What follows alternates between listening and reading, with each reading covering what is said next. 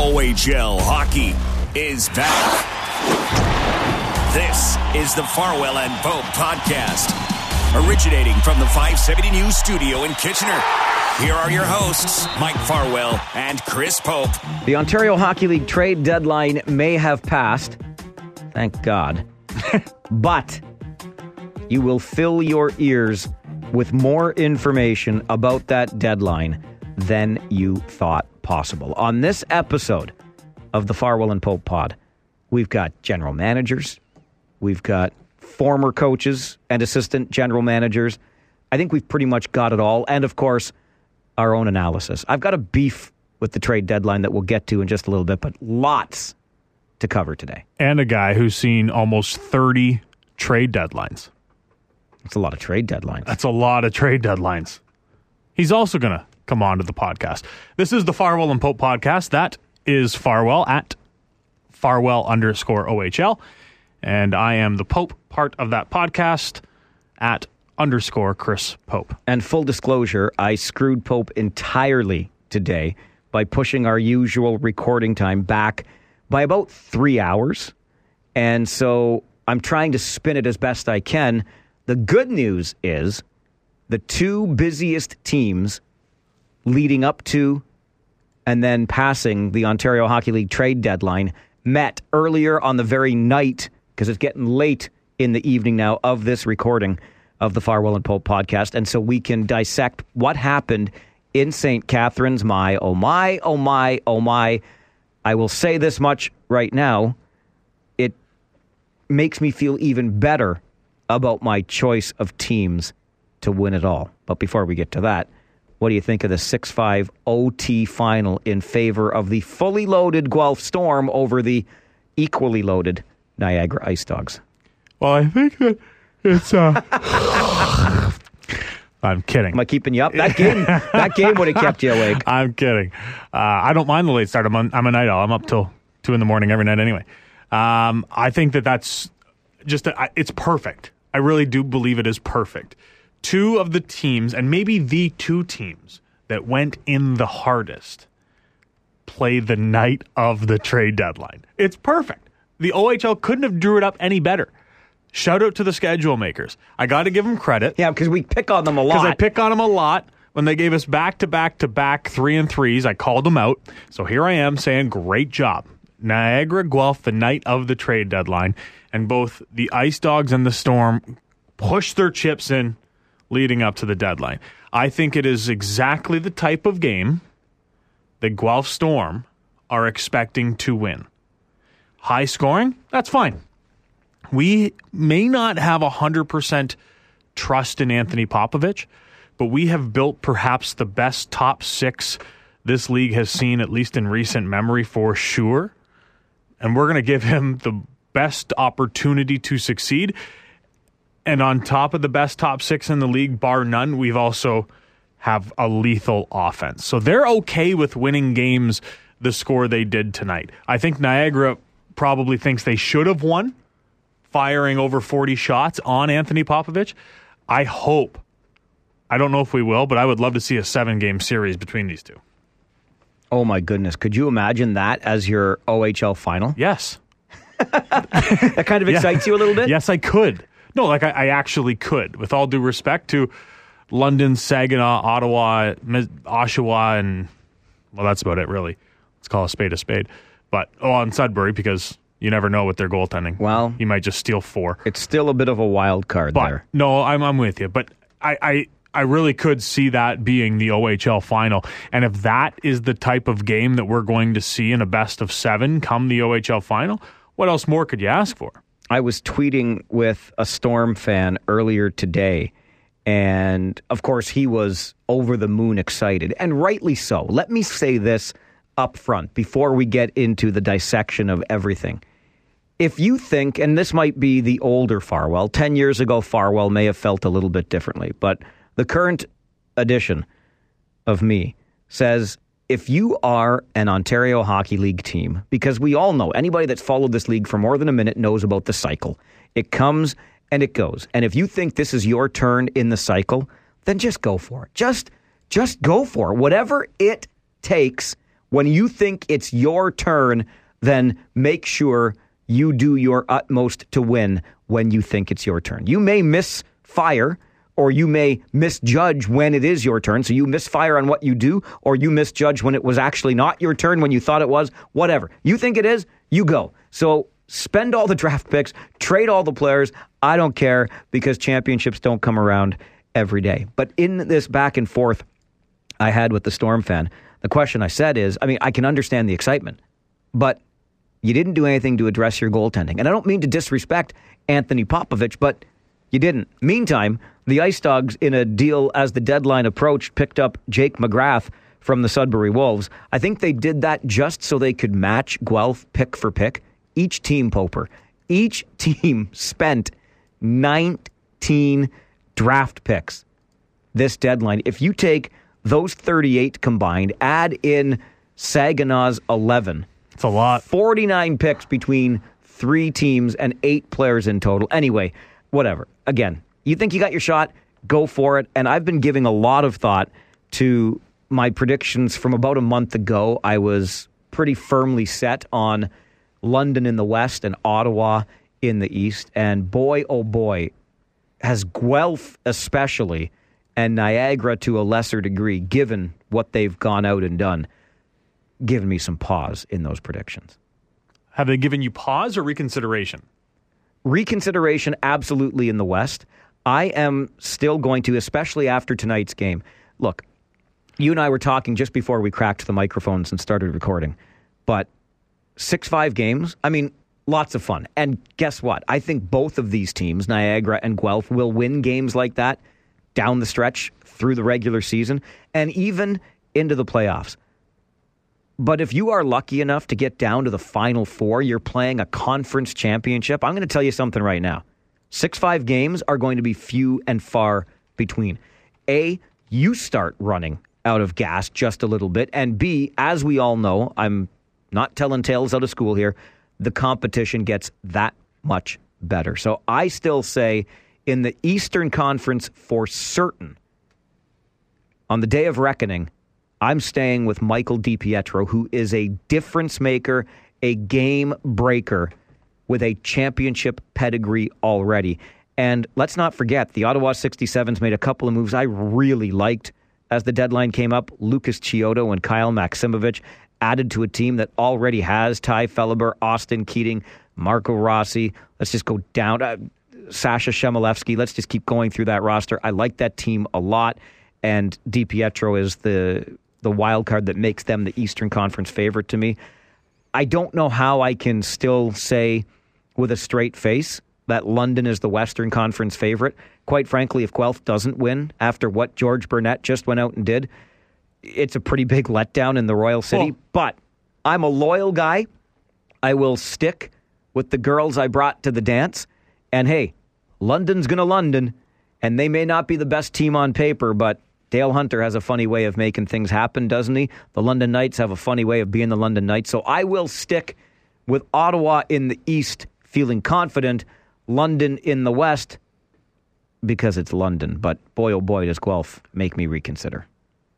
4-3, 4-2, 6-5, 3-2, 6-4, and 5-4. Those were the finals of last year's OHL final. Between Hamilton and Sault Ste. Marie. Those were the scores. 4-3, 4-2, 6-5, 3-2, 6-4, 5-4. There you go. Pretty high scoring. 3 of them for were. For the most part. That's 2 teams that goaltending probably wasn't their strongest suit. Yeah, something about Matthew Villalta in the playoffs, eh? Hayden Fulcher was good. Yeah. Matthew Villalta was good. Let's lump in the 2 previous the teams that lost out in the conference final. Where you look at the Kitchener Rangers, they had Mario Kalina, who played unbelievable down the stretch for the Rangers. If not for him, it is a total other story. But a guy they picked up from U Sports. They were eliminated. The Kingston Frontenacs eliminated in the East final. They had Jeremy Helvig. He was a top-tier goaltender. It's very interesting in this league when we talk about, and I'll be the first one to say how important goaltending is in this league. But is it? I don't know. I think you can win multiple ways in this league. And I think the two teams that we just talked about that played tonight, Niagara is built, we're going to outscore you. And that's okay. Our offense is ridiculous. We're going to hope that we can stop you from time to time, but you better not take penalties because we're going to bury you. I think that goaltending remains a top priority, a real key piece. You have really helped to convince me in that regard by looking back at the goals against averages of the last 10 Memorial Cup championship goaltenders. I think what we're seeing, Chris, is a result of this residual effect, and we've talked about it, where there might be a handful of teams in the OHL right now that we would say are really happy with their goaltending. So what you end up with as we finally start opening the world back up and import goalies can be drafted again to the OHL, this is the way teams have to win, because their goaltender might be good, might be okay, might be all right. You know, pick your adjective to describe the goaltending, but because they're average, you got to go out and you got to have firepower, the likes of Niagara and Guelph, and to a lesser degree, London. We haven't even mentioned Saginaw yet. You and I got a viewing of Saginaw the day Ryan McLeod and Owen Tippett showed up. Oh, my goodness. Yeah, they can whip the puck around, can't they? And then Ivan Prospatov has been outstanding in the games since. Not so much the game we were there, but he's had a couple of big games since. I shouldn't be so quick to dismiss the Saginaw Spirit in the Western Conference either. They're going to make some noise. They're going to make a lot of noise, I think. They're a team built through forwards, all four lines, through their fourth line is a big bruising line that is going to destroy a lot of other teams' fourth lines come playoff. And it's often those lines that make the difference. We saw it last year with the Run DMQ line. Morellis, McHugh, Damiani. They were a difference maker in the playoffs because they shut down other top lines. You can have all the best forwards in the world. You can have your Suzuki, Radcliffe, Entwistle line. But if they don't score, then what? Yeah, and Ryan McLeod's 200-foot game, again, it was long viewing, but it really impressed me. It's always been good, right? And to a lesser extent, Owen Tippett. He can play that 200-foot game. Everyone talks about his shot. How about his speed? His skating is so not talked about, and I don't know why, because he is lightning quick when he wants to be. And the talk of Owen Tippett last year was that he felt he should have been playing pro, and he didn't belong in the OHL. Well, now to be sent back again, now you got a chip on your shoulder, kid. Now you're actually going for it again in Saginaw, and you got a chance to make some noise and, let Florida know that they made a mistake sending you back. This is one of the things I like about Guelph's position, because I think you're right with Tippett, the chip on the shoulder. But moreover, you take guys like Dursey, Phillips, Entwistle has his contract, but guys that are playing for contracts right now, you want to talk about guys that are hungry, guys that want to go deep, guys that want their team's scouts seeing them play big, meaningful games and put in big performances in those meaningful games, because it might turn into a payday worth hundreds of thousands of dollars in their lives. That's motivation, baby. I know we didn't talk about this, and I know we're running long from where we wanted to go off the top here, but I just want to say, Dale DeGray did a fantastic job as the Owen Sound general manager. As a seller. They dealt 5 players. They got 4 back and 11 draft picks. Keep in mind, those 11 draft picks are all within the next 5 years. Next 4 years, till 2023. That's astonishing. Because as the gap closes as to what GMs can trade, because the limit out of from this current year, the amount or the longevity away that GMs can trade their draft picks, those draft picks become more important. He's got 11. In saying that, the players that have went through Owen Sound in the last 3 years, it is almost a travesty they did not win an Ontario Hockey League championship. And we are going to have the opportunity on the next episode of the Farwell and Pope podcast for all of you fans up in the smallest Ontario Hockey League market. We're going to relive in a very cool way the 2011 OHL championship for the Owen Sound Attack. That's what we call a tease. Last year, in the Ontario Hockey League, the Kitchener Rangers, the team we cover on a day-to-day basis, they made a push. This year, not so much. So let's find out from their general manager, Mike McKenzie, in an in-depth conversation that you had with Mike today, what goes into a trade deadline and what a day like today was like in Mike McKenzie's office. Mike, I thought I'd start with how this day itself, the trade deadline day itself, goes. I think sometimes we might get caught up in this impression that you're sitting there at your desk on deadline day, a cell phone on one ear, a desk line on another ear, your toes are typing emails. I mean, how does it all work, and how busy is the day itself leading up to noon hour? Yes and no. You're not that far off, to be honest with you. I do basically just sit at my desk and have everything ready, and basically either use the phone or wait for it to ring or use the computer. So it is busy. There's a lot of chatter. There's a lot of calls.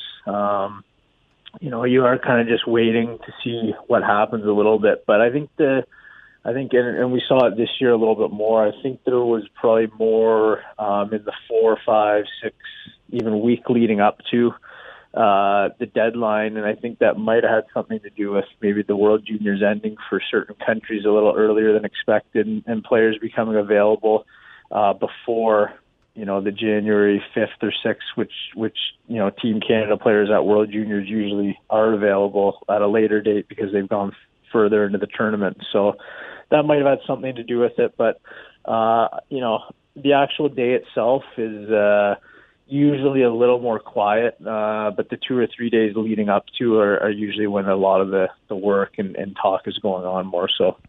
You were obviously in a different position this year than you were last. Last year was a year you decided to load up and go for it. As this trade deadline approached, even going back to before Christmas, how were you looking at your team, and was there an area that you would have liked to shore up or do something in if you could do it at the right price?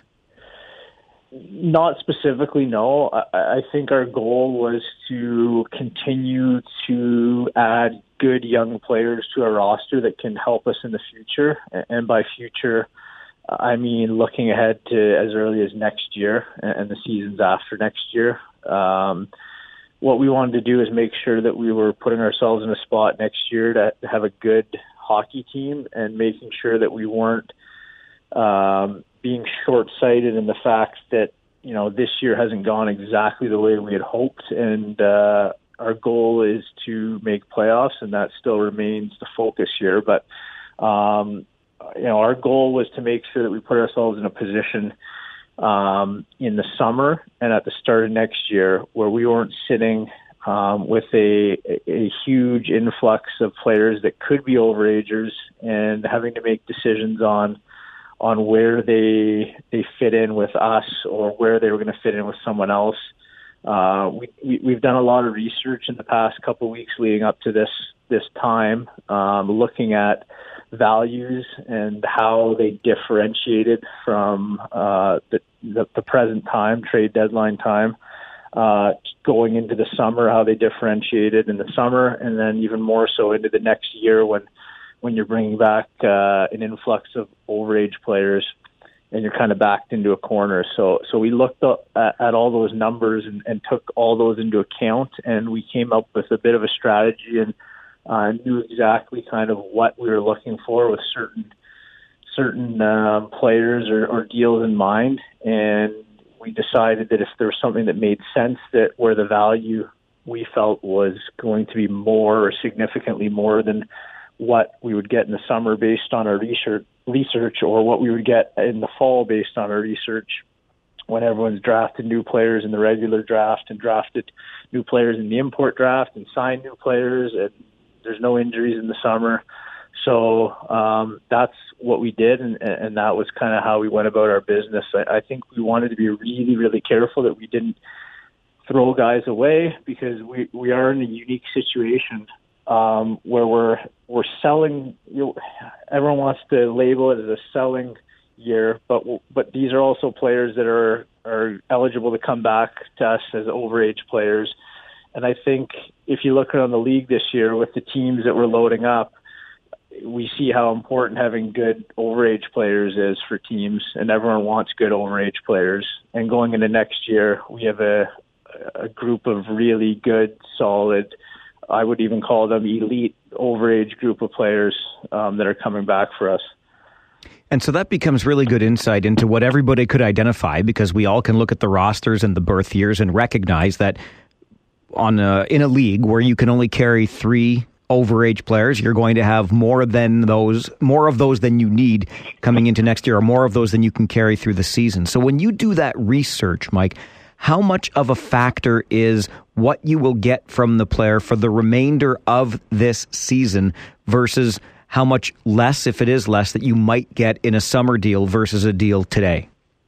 It's definitely part of the job to look at that for sure. I mean, there is a certain value to having a player for the rest of the season, even though it's a short amount of time. Like I said earlier, our goal is to make playoffs and, continue to try to win hockey games for the next 2 or 3 months.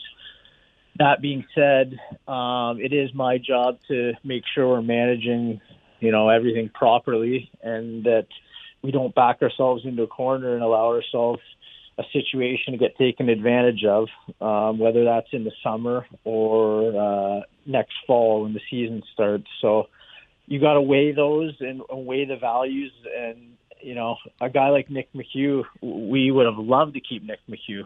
I love Nick as a player. I love him as a person. He's a huge part of our team this year. But the reality of the situation is that, whether it was Nick or someone else, that the 1 or 2 of these players are not going to be able to play for us next year. And that's the way the league works when you're dealing with junior ages and aging out. And it's similar for the National Hockey League when you're looking at salary cap restrictions. And I think, a team like the Chicago Blackhawks, after they won their cup there, I think they would have been perfectly fine with keeping three or four of those big pieces that helped them win, like Dustin Byfuglien and these other guys that they ended up having to throw overboard for salary cap restrictions. And it's the same that goes for our league. It's just age restrictions. So would we have loved to keep Nick? Absolutely. I would have loved to keep him on our team for this year to finish up and help us win. And we would have loved to keep him for next year as well. But the reality of the situation and league overage rules are pretty clear that you can't play more than 3 a game. So at the end of the day, you got to make hard decisions. And that was the decision we made on that one. Would you describe yourself as comfortable with the decisions you've made and how you have positioned yourself looking into next year? Yeah, I think so. Yeah. Like I said, we want to make sure that we're bringing back players that are going to help us win next year. And if you look at the guys that we decided to keep and will likely be OAs, and I say likely because you never know. There's always an option for them to get signed in pro or wherever that may be. But, we've got 4 guys coming back. One of them is our starting goalie. One of them is going to be a 70-plus point player in Greg Morales. Another one's going to be an over a point a game player playing defense and forward throughout the year in Joe Garifa. And the other guy is going to be possibly a 40-goal scorer this year for us. So in Jonathan Yancey.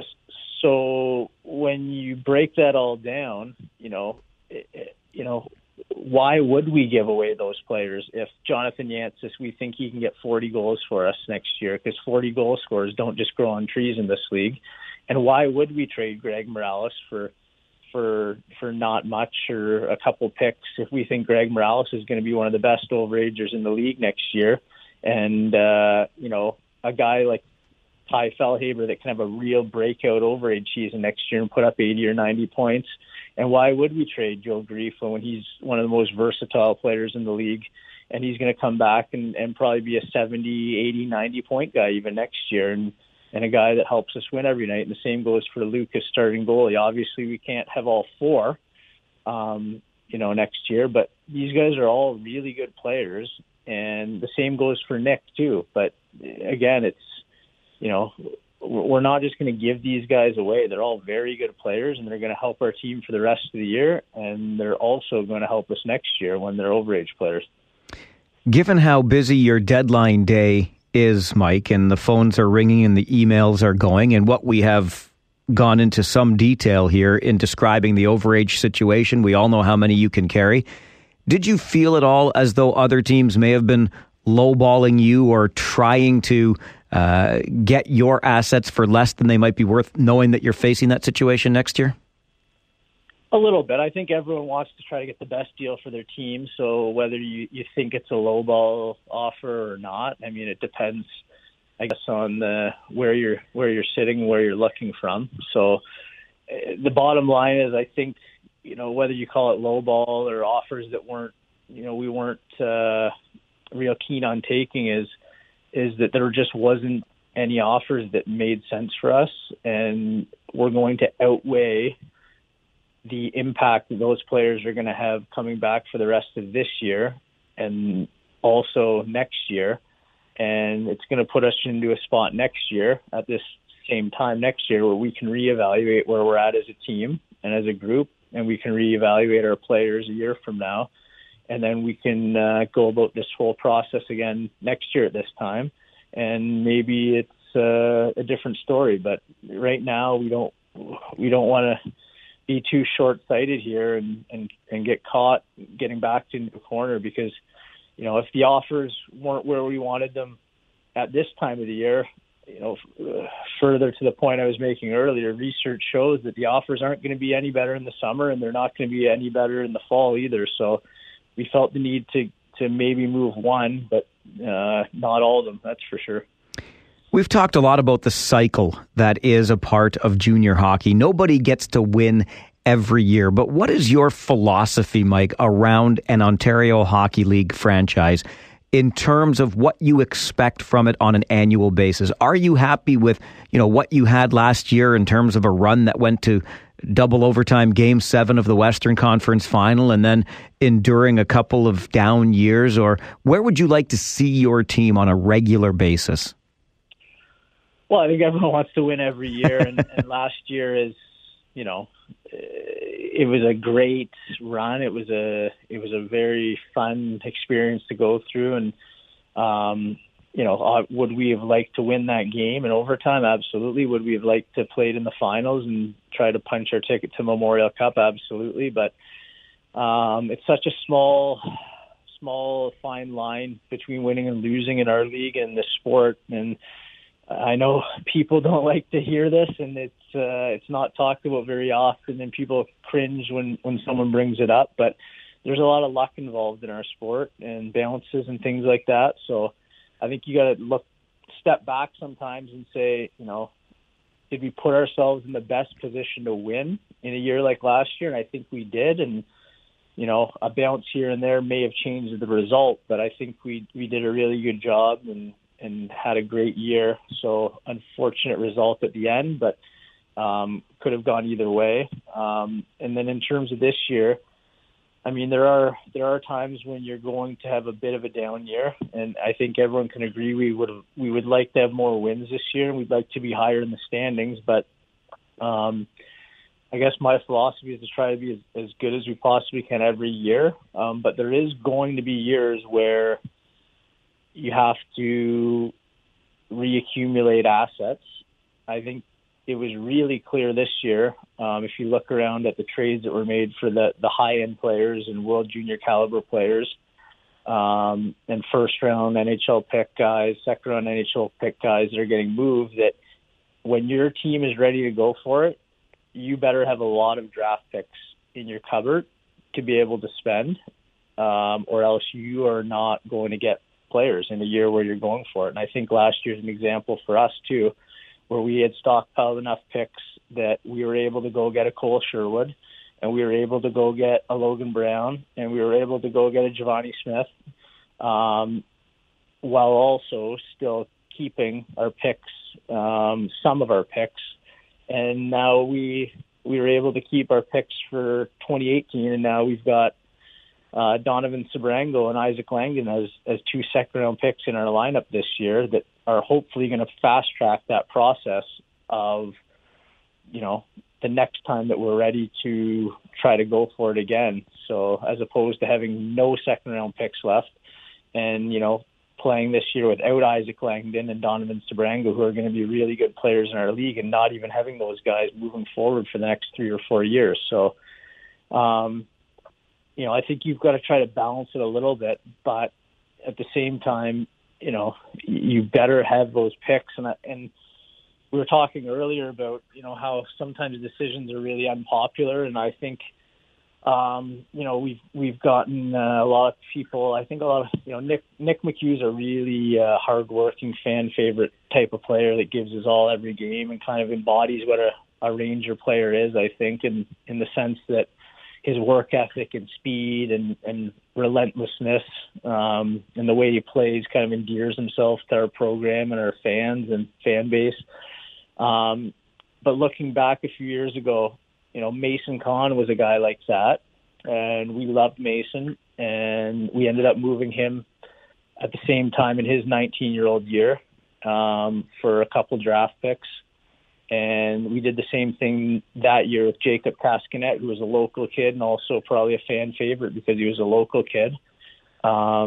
Because we couldn't have those guys back as OAs, and we were looking towards the future with a year in mind where we could stockpile enough picks we might be able to use those in a year where we were going to go for it. So moves like that at the time may seem upsetting to some people, or like we've given up on this season, are sometimes necessary because it's those trades, the Mason Kahn trades and the Jacob Cascanet trades are what allow you to go get Cole Sherwood when you need him. And it's what allowed us at the last day last year on trade deadline to go out and get Giovanni Smith when we needed a Giovanni Smith in our lineup. So, you've got to look at, I know it's a what have you done for me now business, and everyone likes to focus on the present, but there's some times when you've got to play the long game and look ahead to the future. And I think the Kahn and Cascanet, and I mean, you can even go back further to the Brent Peterson and the Justin Bailey and things like that, where, we decided to move those players, and the payoff was being able to add Logan Brown, Giovanni Smith, Cole Sherwood, Logan Stanley, and all the rest of the players we acquired last year when we needed those players, and they helped us almost get close to reaching a OHL championship round. So you've got to balance that, and sometimes I think that's hard to understand for people, but that's my job to make sure that we're doing that. Speaking of that job, while it may not have been as splashy as last season, I'm thinking about this season, and it's not as though you've been inactive. If we go back to the beginning with Giovanni Vellotti traded to Oshawa and Justin McPherson brought in, then Cole Cameron arrives here in Kitchener. Jack York is traded away, and in comes Ryan Stepien. The acquisition of Joseph Rapoli just as the trade deadline approached, a day ahead of that. And of course, the aforementioned trade of Nick McHugh. I think I've got them all off the top of my head, but is that the toughest part of the job, Mike? Trading and acquiring players, or would you describe the toughest as being in some of those cold rinks when you're on scouting trips? Yeah, I think it's tough in the sense where you never like to see kids go. I mean, when you're bringing guys in, it's exciting. But when you're moving guys out, it never gets easier to kind of say goodbye to kids, especially if they've been here for a couple of years, like guys like Jack York and Nick McHugh have. So it's definitely a hard part of the job. Is it the hardest? I don't know. It depends what day you ask me. Probably I'd have a different answer for you every day, depending on what happened and transpired the week or day before. So it's just one of those things. It's sometimes you've got to do it, and it's a lot more fun adding players to go for a run. That's for sure. Last year, there's a lot of a whole different feel to what we were doing, and there's a lot of people applauding and patting us on the back for what we were able to do. And this year it's a lot different, where in a year where you're a little lower in the standings and you're moving guys out. So every year is different, and we understand that, but it's never easy, no matter what the situation is. So love it or lump it, there is the philosophy and a pretty, I think, open general manager of the Kitchener Rangers just telling you how it is from his perspective. Yeah, it's more fun to buy than sell, if those are the words we want to use. But here's our philosophy as an organization. Here's what we did to evaluate the players we have and when we might extract maximum value from them. Look, you don't have to agree with the methodology. We don't know what really went into that research that the Rangers did, what the criteria may have been. And you don't even have to agree with the approach. But I think the general manager just told you pretty plainly why they did things the way they did at this year's trade deadline. Take it for what it is. I think I want to know. I don't think we'll ever find out. But I think Mike McKenzie leans pretty hard on their statistician. I don't know his actual title, so I shouldn't say that, but Michael Zolt. Yeah. Their analytics guru, if you will. He relies heavily on Michael Zolt to give him, because McKenzie's more of the eye test, right? He likes his numbers, but he's a former player. He played the game. He sees it with his eyes. So he looks at the data that Zolt has, and he compares them. What am I seeing with my eyes? What's my data showing me? Is it the same? No, completely different. Ooh, okay, what am I missing? Or what is the data not showing me? So he's kind of both sides of the coin, if you will. And I think he relies a lot on Zolt when it comes to stuff like that, where he talks about, we did research on how we should evaluate. When can we get the most for these players? It'd be interesting to see what Zolt told him. All right, so from general manager Mike McKenzie in Kitchener, who did not make the push this year, to a guy who did.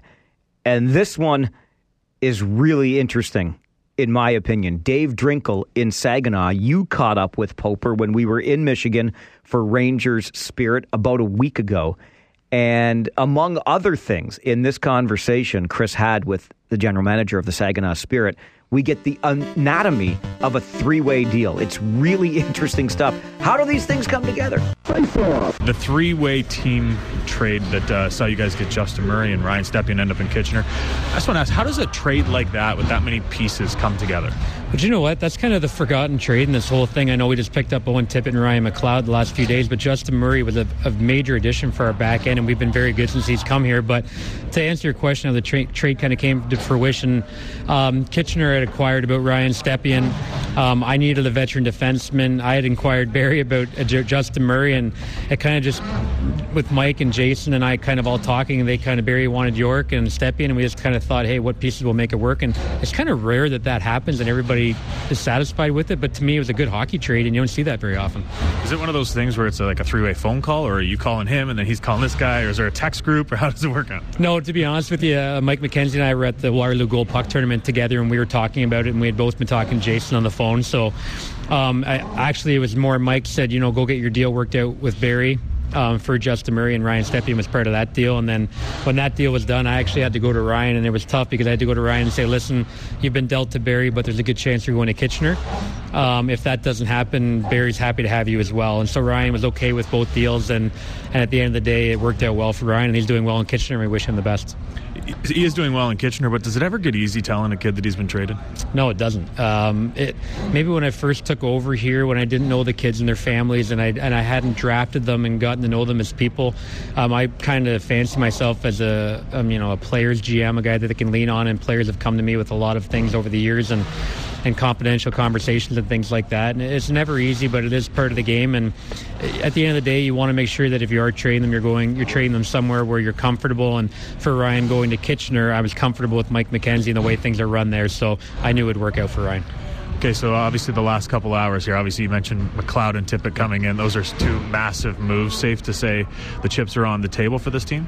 Yeah, I think, I told our local media here yesterday, they kind of asked what my thought was, and I said, we're not doing this to try to make the playoffs or win a round. We want to give our guys a chance to win the West Division and go from there. I know nobody's going to hand you the championship. You really need to have a lot of things come into play, but I think you want to be in the fight. And I think by adding Ryan and Owen, we're in that fight now, and we have a lot of work to be done between now and then. But I think our team's an elite team, an elite skilled team, and to be honest with you, our players put me in that position. I challenged them early in the year. I said, if you guys want me to add, you make it, so I have no choice. And to their credit, they did that, and they deserved it. Seems like it's a bit of a buyer's market this year with a lot of big names maybe on the table. What was it about McLeod and Tippett that you felt suited Saginaw so well? Well, Ryan McLeod was the first guy that we went after. We thought we needed to add an elite game-breaking centerman with some size. Ryan, and he's going to get tired of me saying this, but when I see him pick up the puck in open ice and he's playing against my team, my stomach actually kind of turns a little bit because I'm worried he's going to create offense, right? And I sat there when we played Mississauga, and I'm like, that's the guy I want, because I want that feeling when he's playing for us. And we finally got everything finalized, and Ryan agreed to his trade.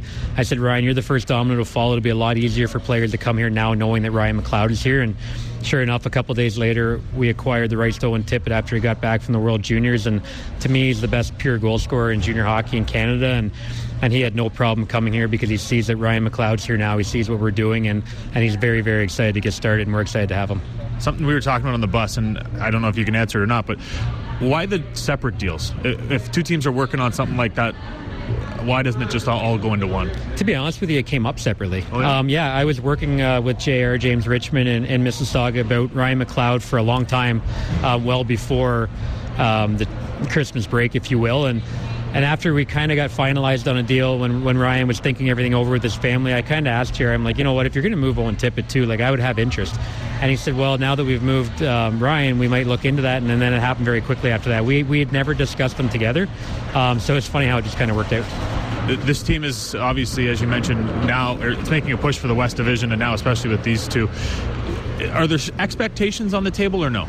Yeah, I think there is. Like, I like that. I like to challenge the players. I think if you're not a player that feels challenged or a coach or GM that feels challenged, then you're not a gamer, if you will. You know, you want that. You want that pressure, and I think that elite people and elite players thrive in that pressure, and I know our guys will rise to the challenge. So there is expectations. I expect a lot out of this group, and more importantly, they expect a lot of themselves. And just lastly, obviously with Kitchener in town, Troy Smith relieved of his duties a little while ago. Team under Laz, who has some Waterloo connections as well, former Siskins coach, has been fantastic. 11-2-1-1 under Chris. What have you noticed about the team under Chris? I just think that he's allowing them to play a style of play that maybe we've not had here in the way that we've drafted. Skill development, puck possession. We don't dump a lot of pucks in unless we're in trouble. I think that we're allowing the players to be themselves, and Chris has a way of being a player's coach, but also being demanding at the same time. He has a unique ability that I haven't seen in the coach before, and he's done an unbelievable job, and we're extremely happy with the move that was made and the job he's done, and I know the players are as well. So he's done a very good job. We're 11-2-1-1, like I said, and we're looking forward to building on that. It wasn't just trades, though, Mike, that Dave Drinkle was all about in the last couple of months in Saginaw. He was also about finding a new head coach. That one came as a surprise, too. If you want to say that the Jason Robertson, Jacob Paquette trade back in November was a bit of a surprise, in part because of the price paid. I mean, even back then, 11 picks, 2 players, right? But Niagara went out and, took a swing early and said, come get us. They said, we got our guy. We know who we want. We're going to get him. Do something about it. But Dave Drinkle's move when the team, sure, it got real hot after he made the change behind the bench, but I don't think anybody, including the man who was switched out, saw it coming. They were 11-9-1-1 under head coach Troy Smith, former head coach here in Kitchener, and then he was relieved of his duties. Since then, when the Rangers went in there, they were 11-2-1-1. And they haven't lost since. So I think they're 13-2-1-1. Could be 14 by this point. But because Troy Smith is such a good hockey mind and a good person, he has landed on his feet, now the assistant coach out in Humboldt with the Humboldt Broncos. What a story that is on so many levels. Troy Smith, no stranger to this league. If there was still a franchise in Plymouth, I kid you not, Poper, revered there. Yep. Where he plied his trade as a junior. Then, of course, off to St. FX, back where? As an assistant. Yeah, exactly. You might hear that phrase or that school name referenced again in moments. Back to Kitchener as an assistant under Steve Spott and Pete DeBoer, who now still together work in the National Freaking Hockey League. And all of that pedigree, time in Hamilton where he was an assistant general manager with the Bulldogs, all of that pedigree takes him, of all places, not just to Saskatchewan, but to Humboldt, a place that will forever be remembered for really tragic reasons. We find out from Troy what led to his trip to Humboldt. I can't believe you answered Farwell's text. Well, Mike's a good man. He done a lot for everybody there, so I know you're joking, but no, happy to be here. I wouldn't say that if he wasn't standing right next to me, so it's okay. I'll start by saying, Smitty, how happy we are to see you back in the game. First and foremost, congratulations on first win in your first game behind the bench there in Humboldt. Way to be. Thanks very much. I'm not sure how much I contributed. It was when the puck dropped. It was the first time I'd ever seen an SJHL game, but the level was pretty good, and it's always nice to get a win. How did this come about, Troy? It came about real quick. So obviously there was a change here, and then Scott Barney, who people would know from the Peterborough Pete's, my vintage though, so mid to late 90s. He and I share a common friend named Mike Martone, who I played with at the great University of St. Francis Xavier. And he really just called me and said, hey, I'm looking for somebody to be an assistant for the remainder of the season. Would you consider coming down? So I thought about it, and obviously consulted with some people I trust, and came to the decision to come out here and give it a shot. What went into that decision, Smitty? Lots of different thoughts, obviously. I think number one, I wanted to get back working. When you think about it selfishly, I was kind of tired of just sitting on the sidelines, and past that, I think it's an opportunity to have a different experience. I think it goes without saying that there's a unique situation here with a lot of different emotions, and I was excited to take on that challenge and try and help these kids who obviously deserve to have a great experience, and at the same time have a great experience myself and build my resume through a unique experience. You mentioned that unique experience out there in Humboldt and those emotions. What was it like when you first arrived? The people here are great. So, they obviously made me feel right at home. But when it comes to, the tragedy, it's obviously an emotional building. There's lots of memories of the kids, as there should be, and the coaches and the trainers that were all lost. But, it's a special place to be right now, in my opinion, because really, I think everybody's just trying to not put it past anybody or not move on, but really celebrate, the lives and the commitment that those people put forth to make Humboldt a better community and have a great season that everybody can really rally behind. Does that make it a rather unique situation for you, Troy, being there in Humboldt in of all seasons this season? And does it in any way change your approach with these players? 100%. I'd be lying through my teeth if I said it doesn't make it a different situation and completely unique. But as for my approach, nothing changes.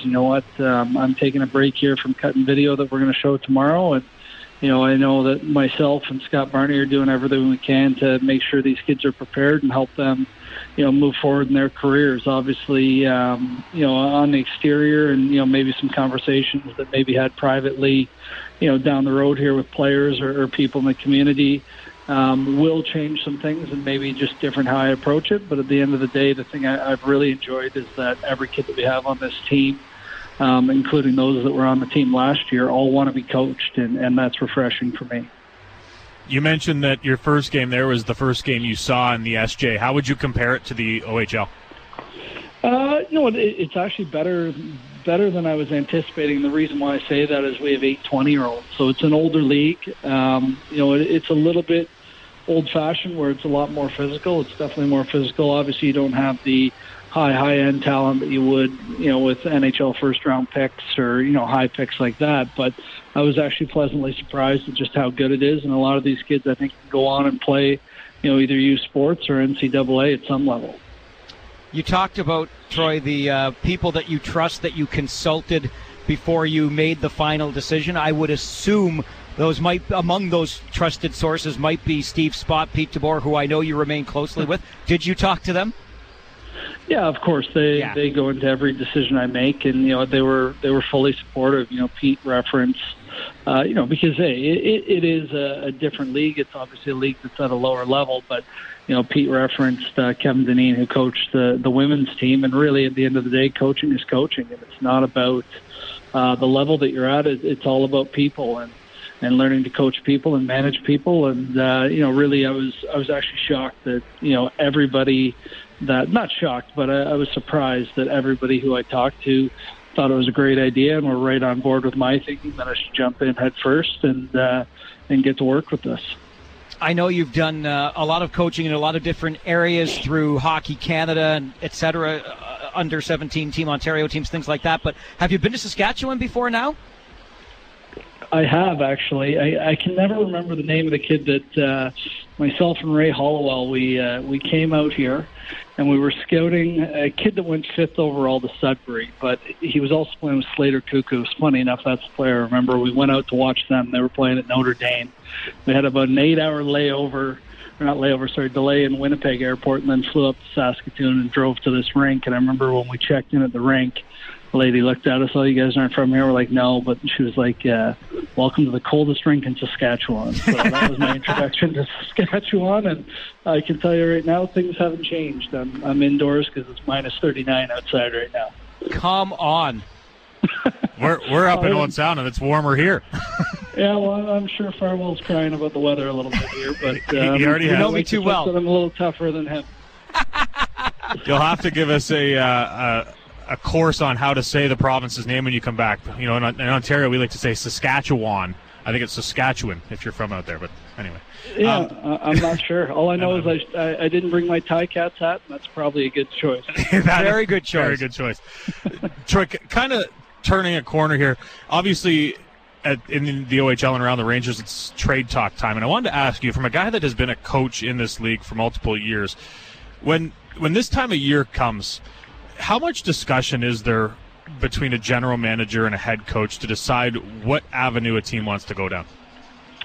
I think every team, discusses it a lot. At the end of the day, it's up to the general manager to make that decision. But, the man who's calling the shots behind the bench definitely needs to have his voice heard. And you know what? I think the most constructive conversations produce the best results. And, I'm sure, with all 20 leagues, it's constant contact here between the coaches and the GMs right now.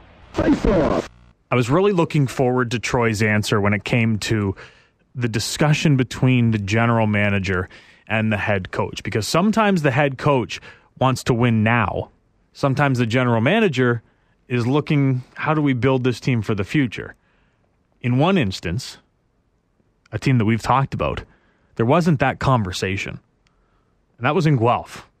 Because George Burnett is both the general manager and the head coach, so he does what he wants. Do you think he talks to himself? Hey, George. Knowing George? What do you think about this? Yeah, probably not. He's quiet.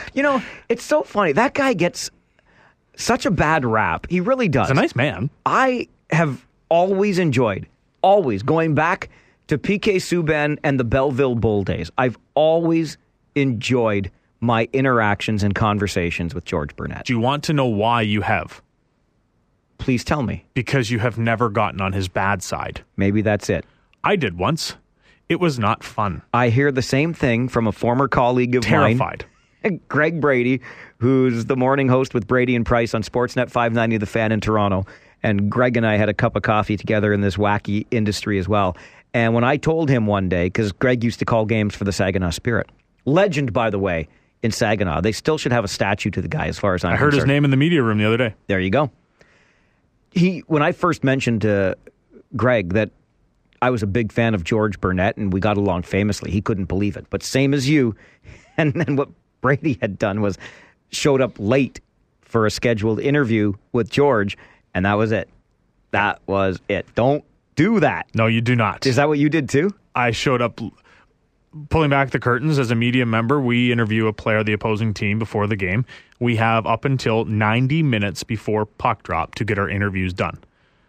At this point, it was 89 minutes. So it was a minute late.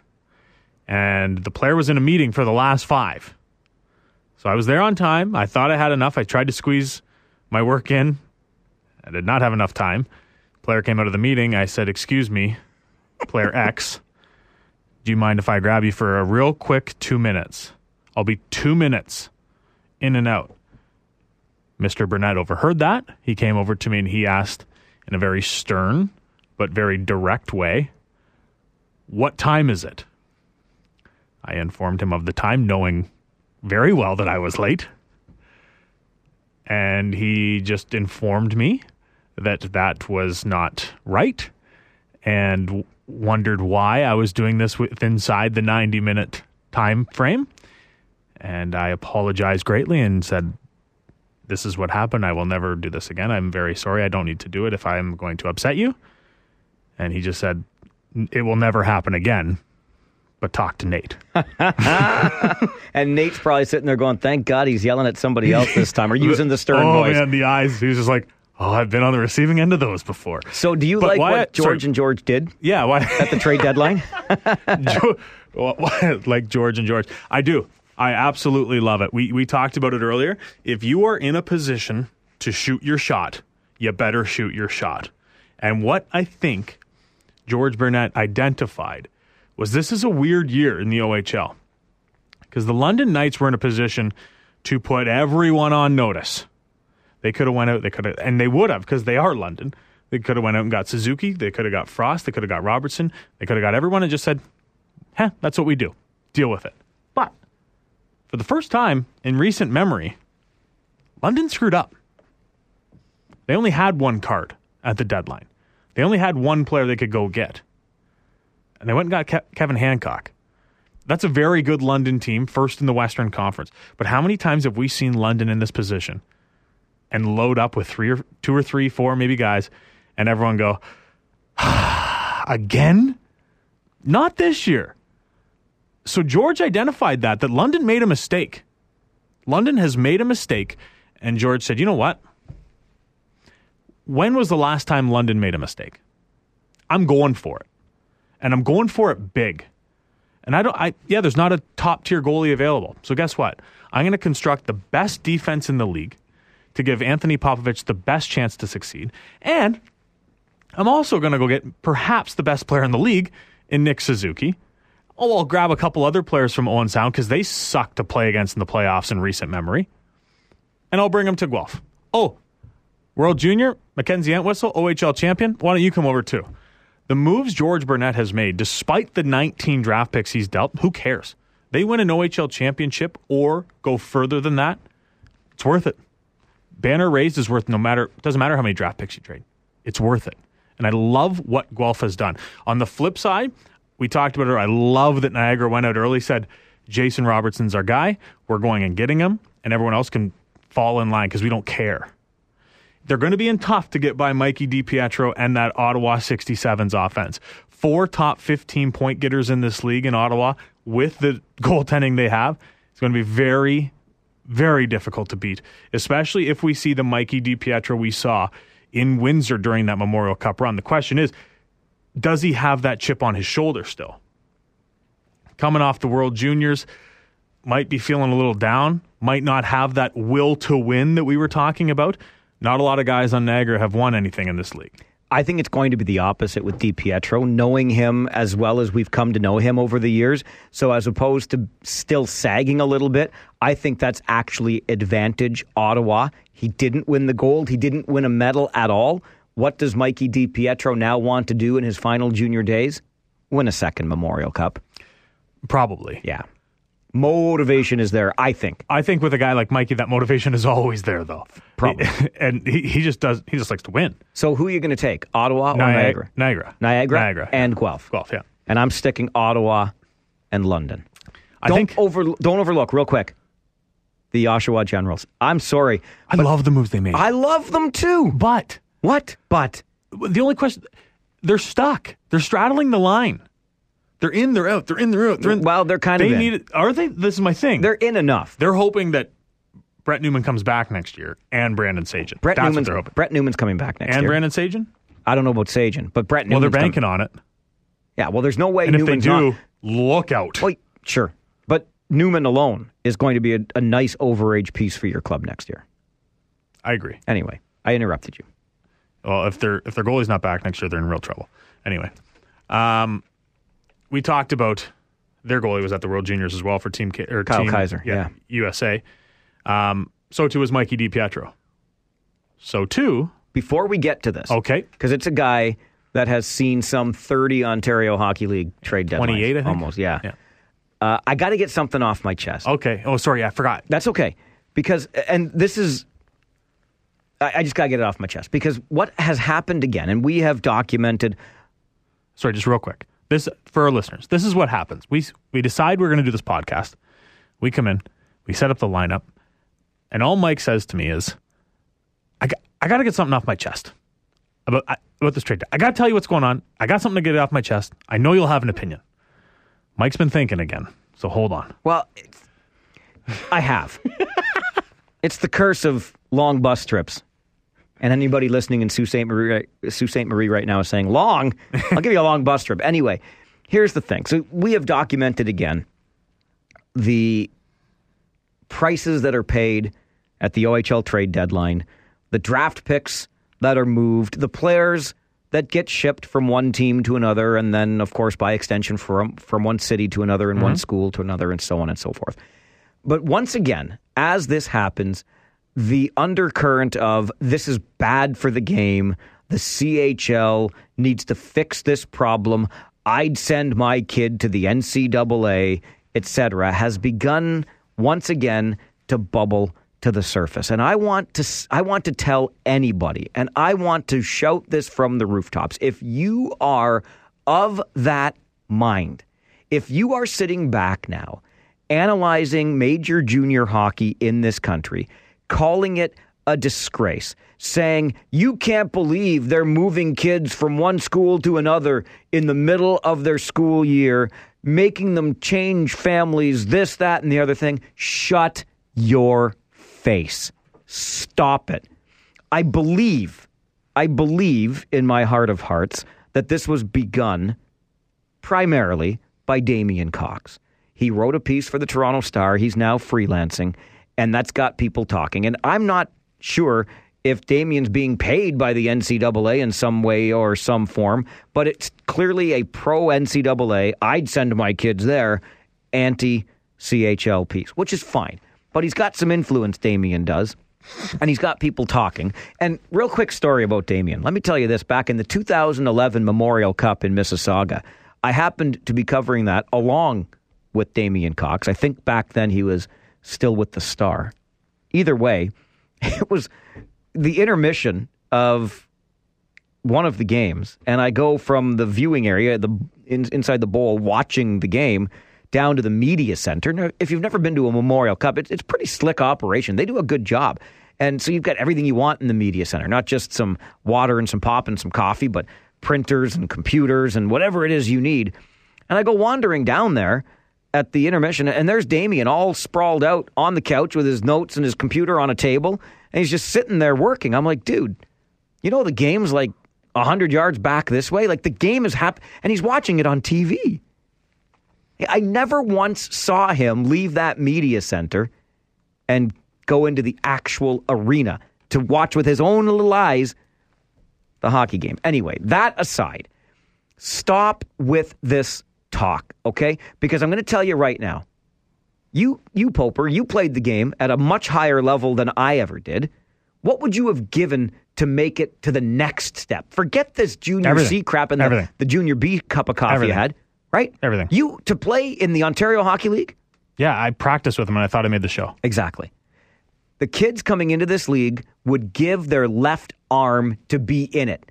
And then they get into it. And they know full well what they're signing up for. And yes, sometimes they get traded from one team to another. It happens perhaps when they're 17 years old. Some of them even at 16 years of age. You know what? Kids move schools all the damn time. And the advantage that these players have when they move communities and they move schools is they go to a new community and they have 20 instant friends because they're joining another hockey team. So shut your face about this. It's not a disgrace. It's not a mockery. It's not abuse of young men. They know what they're getting into, and they're treated very well from Owen Sound to London. I'm going to say smallest market to most lavish franchise. Stop Stop it. Thank you for letting me get that off my chest. You're welcome. I will say this. The interesting part, and I've been a part of when I was buddies, really close buddies, with guys in high school when I was playing junior in Guelph, like Ryan Garlock, like Tyler Haskins, that got traded out of Guelph that year they won it. And it sucks. Of course it sucks. Tears in the classroom when they find out. They get the text, I'm off to Mississauga, or I'm off to Windsor. Oh, man. What? And everyone knows, like, we're going for it. What do you mean you're leaving? And then other players are like, well, if you're leaving, who are we getting? And that kind of hurts the player because it's like, what's it matter who you're getting? And it's tough. But I will say about the Ontario Hockey League is each one of these teams has an education person within the high school these players go to. Moving schools isn't that big of a deal in the Ontario Hockey League. Don't think what about their test scores? What about the exam that's coming up on Tuesday? They have to hand in an assignment. Yes, they are student athletes. The schools make it work for them. Don't kid yourself when it comes to stuff like that. Education is important, but when a player is traded, that's where those education consultants, if you will, help out. They talk between the schools. They say, okay, you're going to be going here. Here's your English class. This is what you have to do. It's very simple. It really is when you're traded in this league. You've been traded. I'm going to drive you up there. We will grab your bags at a later date. They drive them up there. They pack a to-go bag, drops them off up in Mississauga. Nick McHugh gets dropped off in Mississauga. Or if Nick has a car, go pack your stuff. A team member then follows Nick McHugh to Mississauga behind in their separate car. They get there, make sure they're okay. Here's the education person. Here's the team general manager. They got to bill it for you. It's pretty simple on the big scheme of things. That is not the issue for me. They know it. Like you said, you know what you're getting yourself into in the Ontario Hockey League. Who cares? You think next year, Adam Maskern was in this league last year. Let's go, but Logan Brown, he was traded last year. He's now in pro hockey. Less than 150 days later, he's now a pro. Do you think they care if they trade him? Nope. They don't care at all. He's a chip they have on their table. So the sooner they get used to that and the sooner they understand it, the better. The biggest thing for me around the trade deadline is all the collusion. Let's call a spade a spade. It's like, you help me this year. Oh, who's going for it? Sure, we'll help them. That's the part that bothers me. It's more so just the league in itself. We don't see the kind of movement we see in the Ontario Hockey League in the West and the Q. And I think eventually it's got to stop. Like, they're just building super teams year after year. Make the deadline like November, or say you can only have a certain amount of trades a year or a certain amount of transactions, because things are getting a little silly, aren't they? 19 picks. We see two teams move 19 picks. Guelph basically has half the Owen Sound attack. What happens in the early March when they go back to play Owen Sound? You got guys like Suzuki and Dursey that played 4 years there that are about to go back, and I'm guessing here, but put a whooping on their former franchise. It's dumb. Yeah, I get that for sure. But like we said earlier in this episode, I mean, listen, if it's your turn to go for it, just go for it. I hate it. Then do it early, or then draft better. It's just, well, maybe what you need to do then, maybe what you're saying, I would actually argue then let's move the trade deadline later so that you don't have so long. We've got just under half a season left to play. There are teams right now, Owen Sound, I think, is still hanging around fourth place, might have slipped down to fifth, but they could finish seventh or eighth. Yeah. There's trade deadline is trade deadline is where it is, though, because of school, right? Yes. Yeah. So you can't move it later. I just think there needs to be some kind of restriction. You can only add like 5 other players that aren't on your team starting on September 20th or whatever it is. You can add 5 players, whether that be from your junior team, junior B, or whether that be from another OHL team or wherever. You get 5 players. That's it. You can add picks. Sure.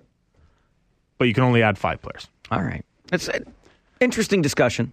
Discussion. But it's good to get it, to clear the air on that. And maybe we'll come back to your idea on a future episode, certainly as next year's trade deadline looms, because surely to goodness we're still going to be doing this thing. 100%. Yeah. It'll probably be much the same conversation. You want to hit up our World Junior guest? Yeah, because we talked about Mackenzie Entwistle over at the World Juniors with Team Canada, Marcus Phillips, a couple of guys that were moved at the trade deadline, Mikey DiPietro, we've spent a lot of time talking about. They were all playing for Team Canada over at the World Junior Hockey Championships. Nick Suzuki would be another one that we would throw into the mix here. And we also had a chance to talk to a guy that wasn't skating on the ice, but played an integral role with Team Canada at the World Juniors this past Christmas. Not the first time he got the call from Hockey Canada. Dan Leibold, who is the equipment manager of the Kitchener Rangers, has been in the Ontario Hockey League now for some 28 seasons, I do believe he's up to. And we caught up with Danny, as we call him, as soon as he returned. In true Danny Leibold fashion, he came home on a Saturday night and drove himself to Windsor to meet the team before the game. What's it like in the immediate aftermath on that bench on home soil in that tournament? Well, I think that, everybody recognized how important this was, and the country was like, if 17,000 of the country was right there and right behind you, and you could, you go within under a minute, it looks like you're going on to the semis, and they're ramped up and cheering and hooting and hollering to silence to that, and then of course you go in the room afterwards, and there's a time of decompression where guys just need a little space. But if you, certainly would never video it, but I have a mental image of what it looked like, and every one of those guys was basically in a weeping state, like they were broke down, and it was a tough for them to realize that this was over and we weren't moving on. Like, all you have to, the quarterfinals are killers. Like, if you get to the semis, at least you're playing 2 more games. You lose the quarters, you're done. So it was tough. So you could just see that, and even the coaches, I think they needed a little bit of time just to figure out what they were going to say, and say to the players, and then it goes through all the planning of who's going where and when, and all that. So it was tough. It's tough to stand in there and watch that, and then of course everybody hugs it out, and and then you're gone. It's a bit like a Memorial Cup when you win, no matter win or lose, it's over, and when it's over in a hurry. It's just not the way we wanted to leave Vancouver and Victoria, and they did such a great job of preparing everything.